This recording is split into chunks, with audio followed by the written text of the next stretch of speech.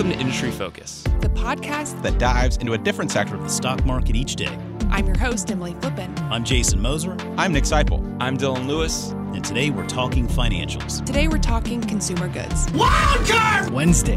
And we're talking energy. And today we're talking tech. Let's dive in. It's Friday, October 9th, and we are talking about Asana. I'm your host, Dylan Lewis, and I'm joined by Fool.com's salty superstar sultan of stratospheric SaaS stocks, Brian Feroldi. Had to up the pace a little bit on that one, Brian, to make it through. You did, and you did a great job, as always. I continue to strike out with trying to get you to mess up, and that actually name suggestion came from Robatra5 on Twitter. So if you can come up with a name for me that can get Dylan to mess it up, please hit me up. One of my favorite recurring bits, and I always love opportunities to get the listeners involved in the show. For folks that don't follow Brian on Twitter already, at Brian Feroldi, hit him up there. We are at MF Industry Focus on Twitter. Brian, I think that in all of the debuts that we've seen in 2020, there's one business that we're going to be talking about today that has kind of flown under the radar, which is surprising given the pedigree of its co-founder. Yes, Asana. This is a company that was co-founded by Dustin Moskovitz. If that name sounds familiar, he co-founded a little company called Facebook. So I totally agree. This is a company that did not get a lot of fanfare when it came public. Probably a big chunk of that is because it was coming out public same time as Palantir, which got a whole lot of fanfare. Also, this is a direct listing, not an IPO. Yeah, and it's important to emphasize the difference there. This is not a capital raising event for Asana. This is really just an opportunity for insiders to sell some of their shares. And we just continue to see direct listings, Brian. You know, Spotify kind of broke the mold a couple of years ago when they listed their shares there. It was one of the first times in a while that we'd seen a really popular major issuance go the direct listing route. And we've seen so many companies follow suit. I think that they make sense. They are... there's not a big pop that has associated with them. There's a lot more pricing. It can be a better. It's a lot cheaper for the companies to do. And if you just want your shares to have liquidity, but you don't need to raise capital, I think we're going to see more and more companies choose this option. Yeah. And if you don't need the money, you know, it's a great approach. You know, we talk about the various reasons why companies go public. Capital raising is a huge part of it, but that incentive and that structure and really, you know, the whole underwriting process takes time, takes money. And if you can sidestep all of that, why not? 100%. So Asana here, I like that this is a mission-driven company, Dylan. They make it super upfront that they are on a mission. Their mission is to help humanity thrive by enabling the world's team to work together effortlessly. That's a lot of words, but I at least like that they're upfront with their mission statement and clearly, and they reiterate it over and over again. I love seeing that. And what that mission statement gives you a hint of is the fact that this is a collaboration and team-based product. The focus for this business is making it easier for employees and teams to work together. It's really kind of productivity software suite type stuff. And this is a founding story that we've heard over and over again. Dustin Moskovitz and his co-founder here, Justin Rosenstein, both were early engineers at Facebook. Dustin was a co-founder. Justin came on a few years later.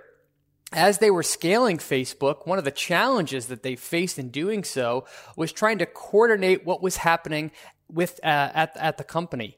Dustin and Justin both found that they were spending an inordinate amount of time on really repetitive tasks that had nothing to do with building the company, such as answering emails, attending meetings that were all about status, gathering information, internal communication. That really bothered them, so they said there has to be a better way. They left Facebook in 2008 to found Asana, and as you pointed out, they've created collaboration tools that are designed to solve those problems. Yeah, and they like to refer to what they are trying to solve for as the work about work problem that so many employees run into. And, you know, Brian, I think if you look at it now, this is a pretty popular space. There are a lot of companies that are operating here. But back when they left Facebook to do this, we weren't using Trello. You know, we weren't using all of these project management software solutions. So this was a really kind of groundbreaking idea. It's a space that has exploded over the last decade for good reason. It helps us declutter all of our workflows. Yeah, and a McKinsey study kind of provided this company with numbers to back up what they're saying. And if you're a knowledge worker, I'm sure these resonate with you. The McKinsey survey said 28% of employees' time is spent answering email, 19% is spent gathering information, 14% is spent on internal communication. You add all that up, and that's 60% of the average knowledge worker's time is spent on work about work. Clearly, there's room in there for improvement, and that's what Asana is trying to do. Yep. I think anyone with an Outlook calendar can probably appreciate that one, Brian. Yeah, 100%. So let's talk a little bit about their core service and really what they are offering to people. We hinted at it before, but it's work management, and it's really kind of a focus on institutional knowledge. Yeah, so their big product is called the Work Graph, which is a unified view of all the tasks, projects, milestone, portfolios, goals that exist in a company. It's one unified place that employees and managers can go to see all the work that is being done at their company. With this platform in place, it in theory eliminates the need to do a lot of communicating between teams, because if you want to see where the status of a project or get some information, you can just go right to Asana to see all that in real time. They've done a great job at building this out, and they've already landed over 80,000 paying customers as clients. Clearly, there's something to this business.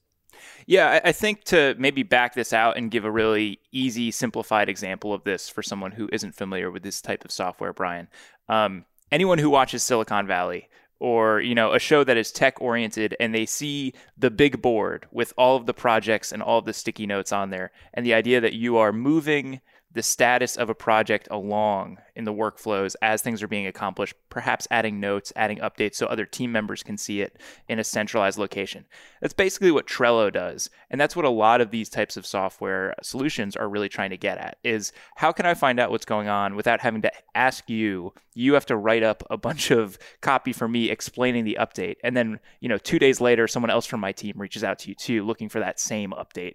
And you have to update based on, the fact that we're 2 days further along on the project and some things have changed. So trying to provide an easy at-a-glance for all of these different operations and making it really easy for people to just quickly get in touch. Yeah, and you can imagine how useful this kind of collaboration software would be for big employers. I mean, keeping track of everything that's going on at your company or even specific projects. Rather than having to reach out and send email communications, wouldn't it be nice if there was just one centralized place where you can click and get that information? You pointed out that we at The Fool use Trello. It's tremendously useful for helping us to manage projects. If I get assigned a project, it just goes right to my name, and then I just use Trello to update it. And then anybody that wants to see what's happening with my project can just click on that. That's extremely useful. Yeah, and Airtable is another really big name in this space. We'll talk about some of the competitors down the road, but really what all of these different software solutions are trying to do, what Asana is trying to do, is avoid duplicative work and avoid wasting time checking in on things, creating that central space for everyone to easily have a sense of what's going on. Yeah, and they have some numbers to prove or at least showcase that employees and customers feel that their software is doing that. In the fourth quarter of their fiscal 2020, they commissioned a study to be done of over 3,000 of their active customers. Here's some numbers that they came up with. 83% of their active customers said that Asana improves their job performance. 77% said it reduces wasted time.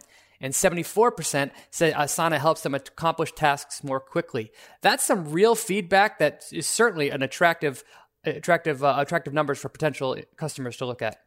Yeah. And I think something that will be familiar to people, even if they don't know this space very well, is the model that this business is operating on. They are using the freemium approach and they are using the land and expand approach, two things that we talk about plenty when it comes to software businesses, Brian, because it's such an effective model if you can get it to work and you can really get those free users to advocate for using that service when they are on the enterprise side. It seems like they've seen some success with that. Yep. So it's a hybrid model. So there's both self-service and they also employ a direct sales force, but it's freemium. Any company can go on here and get a basic account up and running, basically instantaneously. That allows them to try it out with a small team and see if they like it. From there, Asana tries to convince its customers to upgrade to get more advanced features and add more and more users. The starting price for this software is pretty reasonable. It's $11 per month per user at the most basic level, and it scales up from there. They do have 3 additional tiers all the way up to enterprise. So it seems like an affordable price tag for even small businesses to try. Yeah, and as you might imagine with a freemium model, basically there are certain things that are not a part of that free service that you have to pay up for, and I think teams of a certain size need to start paying for the product. So that's how they're able to start getting people to convert over to the paid side. But they have some pretty impressive customer growth numbers and just kind of overall footprint numbers. Yeah, and one of the metrics that they report to investors is what percentage of their free customers convert to being paid customers. That's a big part of the thesis here. So last year, about 3.5% of customers converted from the free model to the paid model. More recently, that number jumped to 4.7%. That doesn't sound all that high in absolute terms, but if you can get a 4 or 5% conversion rate, that's actually a really impressive number. And it's impressive comparing that number over time. You know, that's a huge jump in a relatively short period of time with that conversion rate. So, you know, the hope is that continues to tick up. But as we get into the financials, I mean, this business, especially if they're able to ratchet down their sales and marketing and some of their other expenses, should be a very profitable business fairly soon. Yeah, some of the numbers here are really exciting. So last year, the company reported 86% revenue growth to just under $100 million. In the most recent quarter, that number did decline a little bit, but still produced top line growth of 57% to $52 million. A number that jumped right off the page at me was gross margin, Dylan. 87% in the most recent quarter. So high top line growth and very strong margins. That's a good base to build off of. That's a good base to build off of. As you might expect with a high growth software company, I think the listeners already know what's coming here. They're losing money, Brian. And they're losing money because they're aggressively spending on marketing and really trying to get out there. I mentioned before that it's a crowded space. It kind of makes sense that they're making those investments right now. Yeah, and they're losing money at an impressive rate, unfortunately. So $52 million in revenue last quarter. Net loss on a GAAP basis was $41 million. That's a huge delta between the two. On an adjusted basis, on a non-GAAP basis, it was about a $26 million adjusted net loss. That was double what they lost in the year ago period. And unfortunately, we don't have free cash flow to save us in this instance. Free cash flow last quarter was negative $22 million. So it's likely to be some time before they can switch over to generating cash. The good news is they weren't in desperate need of money when they came public. As of July 31st, they had $456 million in cash on their books. They do have $330 million in convertible notes that we should certainly knock them for and count as debt. The odds are good with companies like this that will actually convert into equity down the road. But the numbers, the losses aren't great to see, but they clearly have plenty of liquidity to fund it. Yeah, I think this business, looking at the financials, has all the marks of a high-growth software company. There's nothing in here that really surprises me. The only thing I think that was a little surprising is that the gross margin number is as high as it is this early. The fact that it's 86, 87%, there's not a lot of room for that to continue to go up. They're already enjoying pretty good gross margins. Yeah, but it's risen over time as they've continued to scale, and there's nothing wrong with it. I mean, 87% gross margin in absolute terms is phenomenal. So they could be profitable if they chose to. Right now, they are spending as much as they can to acquire customers. Given the numbers and the margins, that's a good move. And to be fair, Brian, that's a petty knock on my part about the gross margins. It's more just the picture's only going to improve so much. What we're going to see from this business and profitability is really going to be a reflection of costs changing, not so much the business becoming more profitable. Yeah, and they have clearly laid out a plan to scale over time to get their spending as a percentage of revenue down lower over time and eventually producing, they're actually calling for 30% free cash flow margins at scale. With an 80% gross margin, that's entirely reachable. Yeah, and a big part of that is the fact that R&D, that sales and marketing, those are currently 45 and 67% of their top line. I think at their top line. Long term, they're targeting 22 to 25% and 30 to 33%. So that spend is going to ratchet down pretty dramatically. That's where you start seeing the money flow to the bottom line. That's where you start seeing cash flow, and that's what investors love to see. You got it. Now let's talk about our favorite metric when it comes to SaaS stocks like this, dollar-based net retention rate. Again, that's retention. That's the good one. It includes churn. And the most recent quarter, that number was 115%. That's not the best we've seen, but in absolute terms, that's really good. And more importantly, if you drill down a little bit even further, that was their overall net retention rate. But for bigger customers, so those that spend $5,000 or more on the platform, their retention rate was 125%. And for those that'll spend $50,000 or more, the retention rate was 140%. So this is a case where I'm guessing this number was temporarily lowered, but based on their smaller customers, but they're clearly winning and doing a great job with enterprises. Yeah, and let's highlight that and kind of sync it up with strategy for a second, Brian, because this is land and expand in action, right? Like you get used by a team at a company, and then all of a sudden other teams start realizing that this is a really valuable product. That's where you start seeing your big contracts growing even faster because they have the scale, they have the budget to lay it out and say, we're going to go relatively wall to wall across the enterprise with the solution. We're not just going to have marketing use it. Yeah, it's the same kind of problem that faced Slack. How useful is Slack if there's one user in your organization? It's completely useless. How useful is it if everybody's using it? It's unbelievably useful. So Asana has a similar problem. What they try and do is target one small team at a time just to get their foot in the door. And what the company sees over time is Asana is used by a small team and then members are added over and over and over again. And they actually think there's enormous room for them to grow just within their existing user base. So they estimate that only about 3% of the employees within their existing user base are currently users. In theory, that gives them a tremendous runway to grow, even if they don't add on any more companies in general. Yeah, and I know in the past that we have occasionally criticized the freemium approach for some of these businesses, especially in the storage space, looking at some cloud companies. I think that this freemium model works really well if you have something that is sticky that people can't get elsewhere. I'm critical of it when it's something like cloud storage and, it's really just a place to put your files. But with this, it's functionality, it's streamlining operations. And if you get people to start seeing the value prop, the freemium model totally makes sense. Yeah, I can see once a company converts to using this, gets used to using it, and has it up and down the organization, I can see them being extremely reluctant to switch off or turn it off or switch over to something else. The exact same way the Motley Fool is with Slack. I mean, if you took away Slack from the Fool right now, we would all be extremely upset having to go back to email. I could see a similar level of switching costs for a company like Asana. Yeah. I think the test is, some people might be familiar with the SNAP test, the idea that a company disappears and people realize it. It's can you get work done? And if you remove these software solutions, no, you can't. Your operations and your workflows are so dependent on these types of software suite solutions, and that's a good thing if you're Asana. It's a great thing if you're Slack. And really just it proves the value. If teams are that reliant on it, then they're gonna keep using it, and they have to use it, even if things get a little bit tougher for them as a business. And they have to make some tighter budgetary decisions. I think Asana has also been pretty smart over the last couple of years with some of the integrations and some of the partnerships that they've lined up.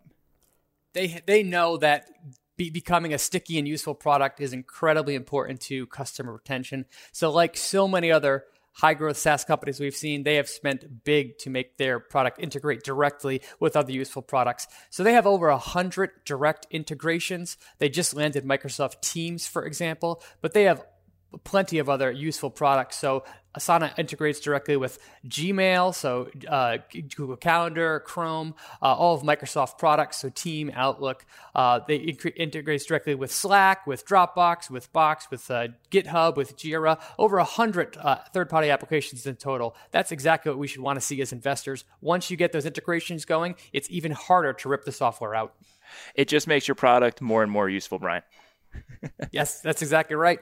And the good news here is there is a tremendous amount of room for this company to continue to grow. One of my questions is, well, how big is the potential market here? Well, according to IDC, they believe that the product for this kind of software is currently worth $23 billion, and that number is growing pretty fast. By 2023, they expect that market to be $32 billion.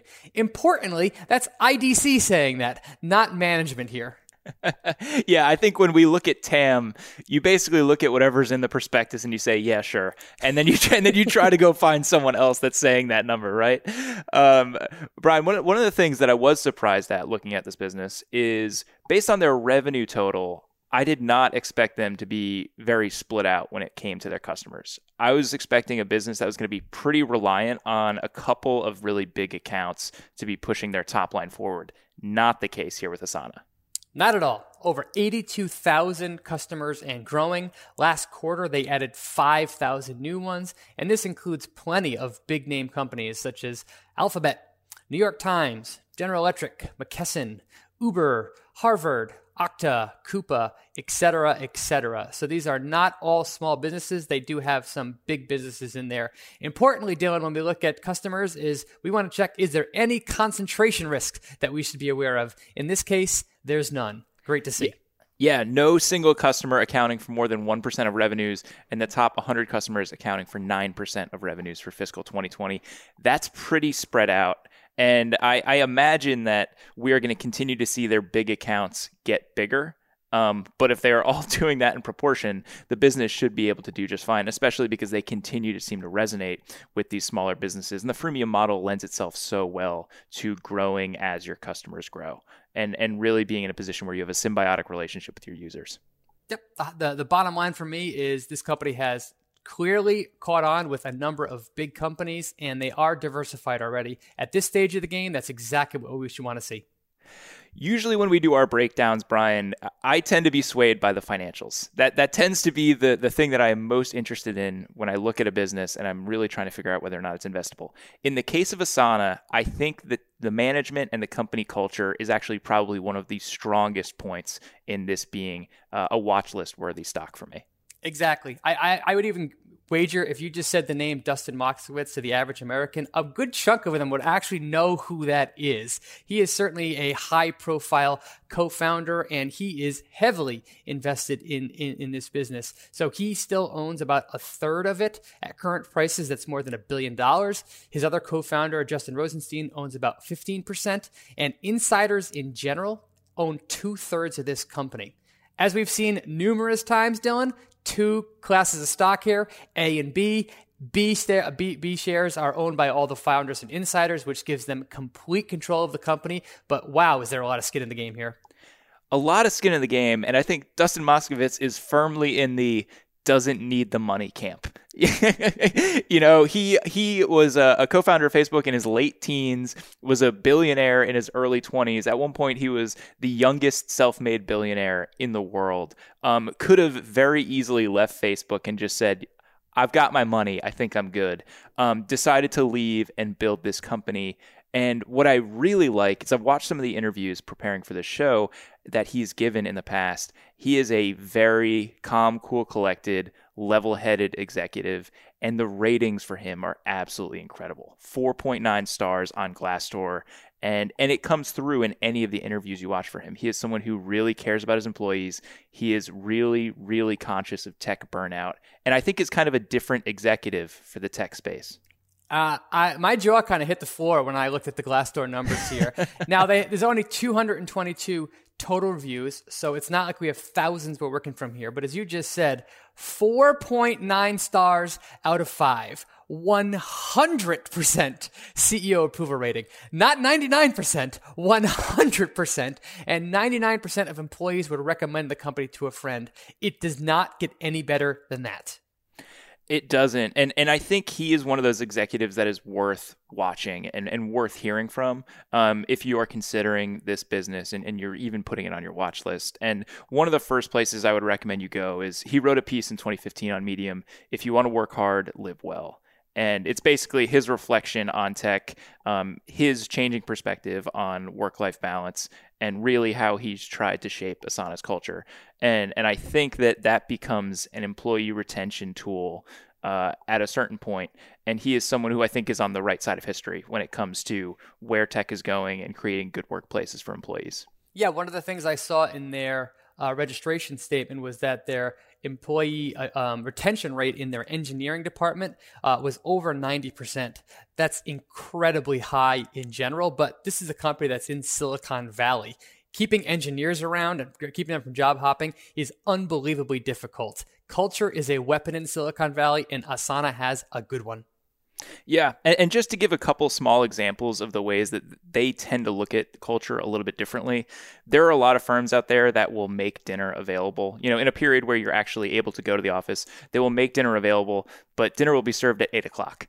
And the idea is, if you want that free dinner, you got to stay there till 8 o'clock. I saw an interview with him where it's like, they're targeting like 6 or 6:30 for those dinners. They've also done a lot to really change the way that equity compensation works and options work for their employees to make them more employee friendly. So I think that there's just a leadership team that's doing a lot to retain talent, understands the work-life balance, and understands that it's a competitive advantage and it's a good thing to do for their employees. You can't fake numbers like that. Clearly, employees love working at this company. That's fantastic. Now, after all that praise, we do need to talk about the risks and competition here, Brian. And I think the biggest one, and maybe listeners are anticipating this one already, is this is a crowded space. There are a lot of people that are trying to play here. They have plenty of competition. I mean, right at the top of the show, what company does the Motley Fool use for this kind of thing? The answer there is Trello. That's made by Atlassian. So I do think the opportunity here is massive, but there's no doubt they have plenty of competitors to worry about. Some of their big ones are Smartsheet, Wrike, Clayson, Monday.com, Microsoft, ServiceNow, Workfront, Airtable, Plainview, and Salesforce. That is a lot of competition. Yeah, and I think for this space, Brian, because there are so many players, at a certain point it comes down to who is the advocate internally that is trying to get people to use the software? How compelling and how accessible do they make it to people? And the fact that they have a freemium model certainly helps their chances with a lot of this stuff. But I know, we're using Airtable a lot here at The Fool, and there's a pretty big upfront investment to learning how that software works. There are huge advantages to using it. But really, if you have someone who is going to be an evangelist for any of these systems, that is probably going to be the system that you wind up adopting internally if you're, in a 100-employee operation or something like that. Yep, I 100% agree. On the flip side, they're clearly doing something that stands out in the marketplace. You can't grow as fast as they are or have as high as a retention rate without doing something special. Now, they are recognized as one of the leaders in this space, and they are not direct competitors with some of their big ones. As we said at the top of the show, they are actually integrated with companies like Salesforce.com and Microsoft. But to me, no doubt, number one risk here, competition. And it's a high growth tech stock. The valuation's also up there. That's a risk, of course, too, though the valuation probably isn't as crazy as some of the other companies that we've talked about recently, Brian. Yeah, 20 times, trading about 20 times full year sales, roughly. Is that a high number in absolute terms? Of course it is. But again, this is a company that's growing its revenue 50% and has 87% gross margins. High, not outrageous in my opinion. Yeah, I think it's almost reasonable, which if you asked me 2 years ago, I'd be like, Dylan, what are you talking about? But that's just kind of where we are in tech these days. It is crazy. I mean, if you want to get your hands on a high quality stock, you really have to pay through the nose these days. And Asana's valuation is not as extreme as we've seen from some other companies. That could be in part due because they came public via a direct listing as opposed to an IPO to create some kind of more excitement about the stock right out of the gate. But 20 times sales, very high. Again, I don't think it's outrageous. Yeah, the expectation is this company is going to continue to grow, over the next 3-5 years, and it will eventually become profitable. Those are kind of two core elements of the valuation that we see today. It's going to be losing money, I think, for the short-term foreseeable future, but the hope is that they're able to ratchet down some of that spend and make some significant money on the bottom line once they do so. That's a huge part of the thesis. Brian, I'm curious, having gone through the company, where does this sit in terms of investable ideas for you? to me, there's a lot to like here. The gross margin is fantastic. The high revenue growth is great. The integrations are great. The founding story here and the culture is probably the number one thing that sticks out to me for its awesomeness. However, I'm not exactly comfortable with where the company is in its money-losing cycle just yet. It's still losing quite a bit of money compared to its revenue opportunity. I would want to see them make a little bit more progress there before I would dive in. On the flip side, Dylan, this company's market cap is only about $5 billion. That's not an incredibly high number, so I could see this being a very successful investment from today if you can be really patient with it. So for me, watch list stock, not something I'm screaming to buy. But I'm curious in your opinion. Yeah, I put it on the watch list, and I think it's something that I'm probably giving a little bit more weight to because of management's pedigree and how beloved the management team is. And they're probably punching a little bit above their weight class on my watch list because of that. But it's a company that I'm rooting for because I think they're doing a lot of things right. They're doing right by their employees. They seem to be doing right by their customers.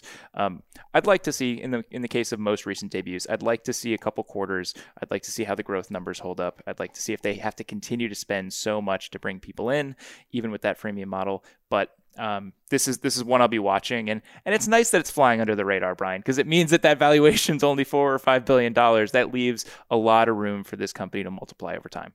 Yep, definitely agree with you there. And as we've said over and over again, when a company goes from being private to being public, the culture can change. We don't know how management is going to react once it has a number of its head, if it has the skill to deal with Wall Street. That's why waiting a quarter or two at least before you dive in can make sense. Like you, I'm going to be watching their first couple of quarters with excitement. That's the kind of closing commentary you would expect from the salty superstar sultan of stratospheric SaaS stocks. Oh, I messed it up at the end there, Brian. But yes, success. That's what I get for being cocky. Thank you again for hopping on, as always, with me to talk tech. Always fun, Dylan. Listeners, that's going to do it for this episode of Industry Focus. If you have any questions or you want to reach out and say hey, shoot us an email at industryfocus@fool.com or tweet us at mfindustryfocus. Brian's at Brian Feroldi. I am at Wiley Lewis. If you're looking for more of our stuff, subscribe on iTunes or wherever you get your podcasts. As always, people on the program may own companies discussed on the show, and the Motley Fool may have formal recommendations for or against stocks mentioned. So don't buy or sell anything based solely on what you hear. Thanks to Tim Sparks for all his work behind the glass, and thank you for listening. Fool on.